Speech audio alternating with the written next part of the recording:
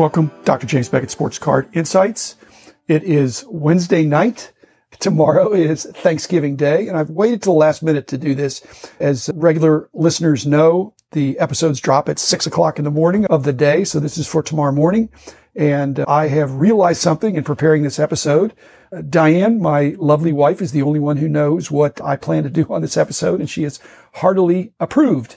I thought I would do something about what I'm thankful for, and I thought maybe I could just be thankful for the sponsors or the listeners. I am thankful for the sponsors: Beckett Media, Beckett Grading, Beckett Authentication, ComC.com, Burbank Sports Cards, Mike Stadium Sports Cards, Huggins & Scott Auctions, Heritage Auctions, Topps, Panini, and Upper Deck. I have friends at each of those, and it's been delightful to work on a podcast and have some great sponsors. Okay, but as you can tell from the title, this is not about the sponsors. It's about another person that I am thankful for, that I want to just do an episode just on that. I want to work in some sports card insights, because this is not just a narrative story that's not going anywhere and not useful. But the first thing I realized as I'm sitting here in my office is that all those years when I worked so much and did all those all-nighters and worked late, and Rich was very aware of that. In fact, the office cleared out. Most of that work was not on a full stomach. It was not with having had a big piece of pumpkin pie and a big glass of wine. In fact, I'm realizing that most of my pre-retirement career, when I was in the thick of it, I basically was working on kind of an empty stomach.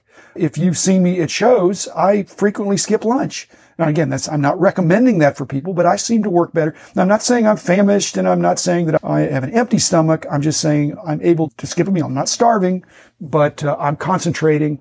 And if I'm sugared up or any of that stuff, it does affect my metabolism.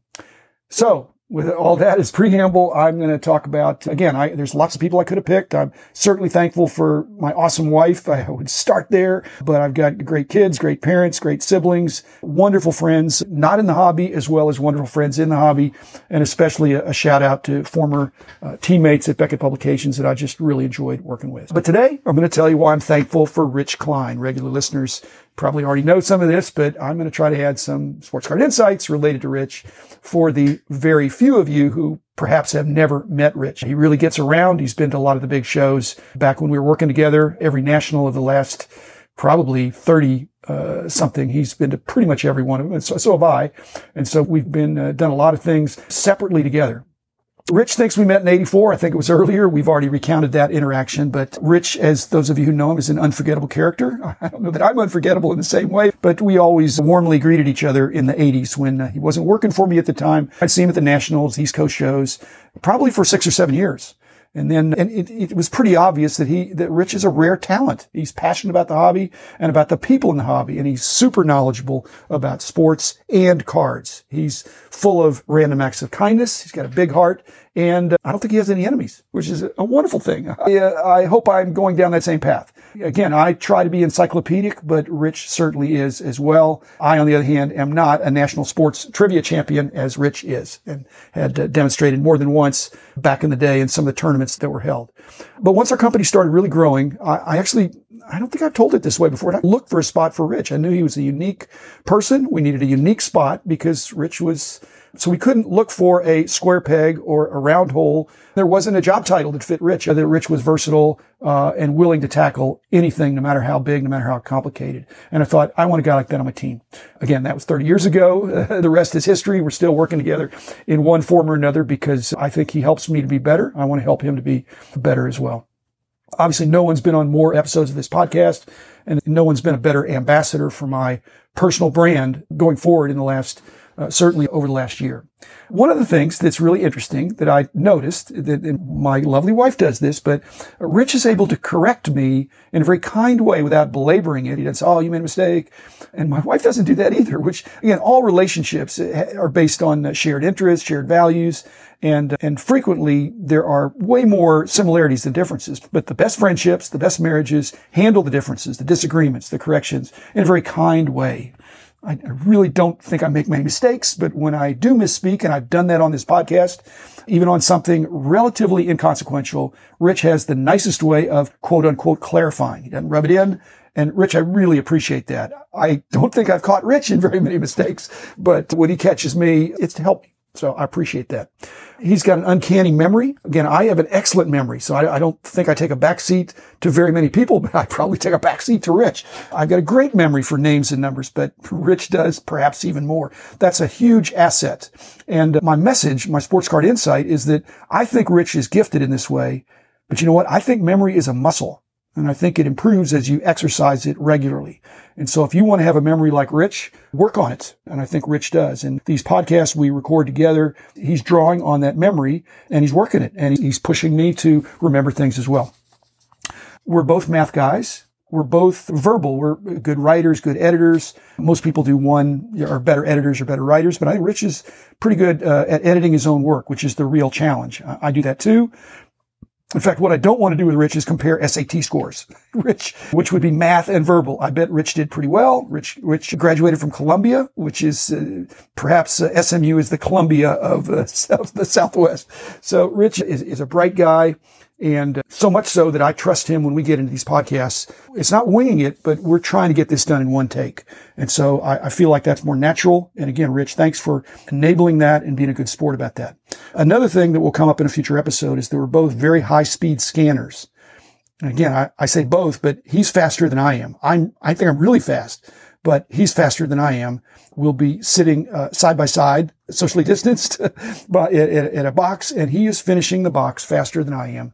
And I'm okay with that. And sometimes I follow after him, and it could be $1 box, and he's pulled out a bunch of cards, and then I go through the box he went through, and I still pull plenty of cards, because otherwise I think, well, Rich's already been through it, and nothing worth looking for. No, we're not looking for the same things, but we both still recognize good deals, but not just good deals, but good deals at a very quick glance. You have to have that ability, or you'll be still working on one box all day Saturday at a show. You've got to be able to work it through it. And Rich is absolutely a high-speed scanner. If you've ever seen him do it, you'd be amazed. In fact, we're going to do an episode together, and he knows this, that's dedicated to our slightly different approaches to scouring these dollar boxes and other things like that are disorganized. Rich and I think, have compared notes about how we both enjoy doing that. I had somebody over the years that did most of the buying for our company of type cards, and Rich was the guy. And he was a very honorable ambassador for our company. I don't think he took advantage of that position or that situation with me or with buyers. He didn't bully any sellers. He didn't take advantage, I don't think, of less knowledgeable sellers. If they asked a certain price, he didn't try to get them, squeeze them way down. Again, he proud to have him on my team. He didn't make me look bad. He made our company look good in that he would pay the price. He'd whip out the cash, and then we'd get back from the show and we'd see what he'd picked up, what I'd picked up. And so rare did we have overlap. Generally, he started at one end, I started at the other. I've really enjoyed going to his Adat Havarim show that was not held this fall, but we'll be back in the spring, I hope. And again, most shows are created in the image of the promoter. And Rich's big heart is a big part of that. It's clearly for the benefit of the synagogue. Rich didn't make anything, so I love touting that. And I really appreciate that he has that desire to bless his congregation, if you will. Okay, to the melancholy stuff. Rich was my proofreader on the price guide books, especially the annual baseball price guides, the almanacs. But I've got to tell you, it was not proofreading per se. What most people think of proofreading is you've got the text that you're trying to copy from and you're going back and forth to make sure it's the same. This was not proofreading in that way because there was nothing to check against.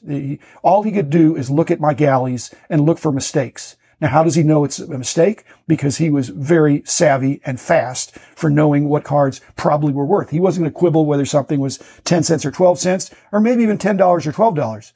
But $10 or $20 or $10 or $100, if there was a typo or something that just got missed, Rich was amazing in catching them. Like I said, I was really trying to get it right the first time, didn't make very many mistakes, but Rich came along behind, was a thankless job. And it's not a position that I don't think you could train somebody for it. But Rich just had that interesting set of abilities that allowed him to be able to do it. And I trusted Rich. Every year he caught a few errors and questioned some of the listings and really helped us to have market leading price guides. But until a recent podcast, I really realized what a burden my sudden retirement from the price guides, what a burden that had been on Rich, because Rich admitted in the middle of a podcast how much pressure that fell to him when the company, even though I was the boss, but I had a heart attack at that point, and then I was out of it. We had new software.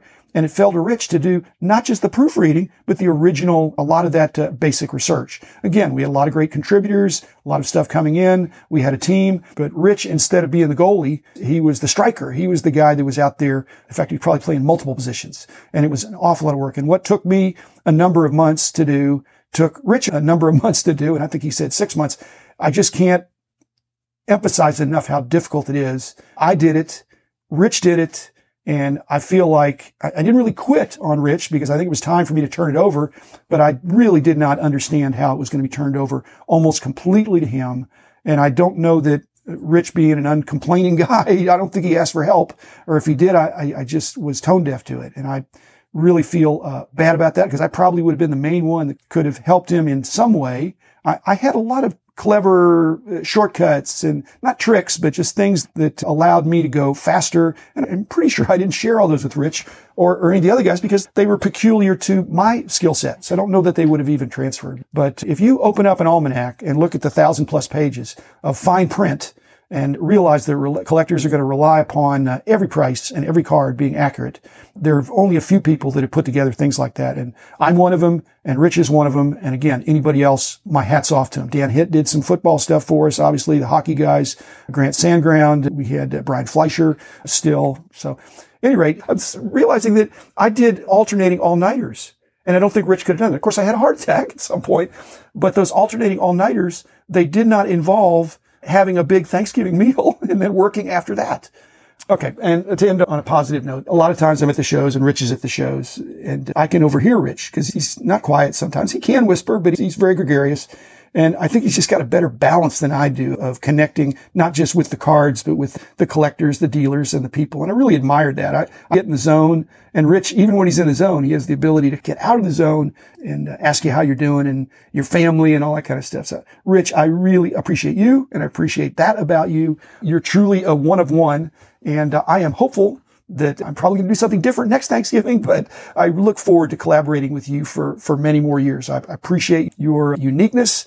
And blessings to you, my friend, in the coming year. I'm glad we're both healthy and have a lot to celebrate. So thanks, everybody. I'll be back tomorrow with another episode, and happy Thanksgiving.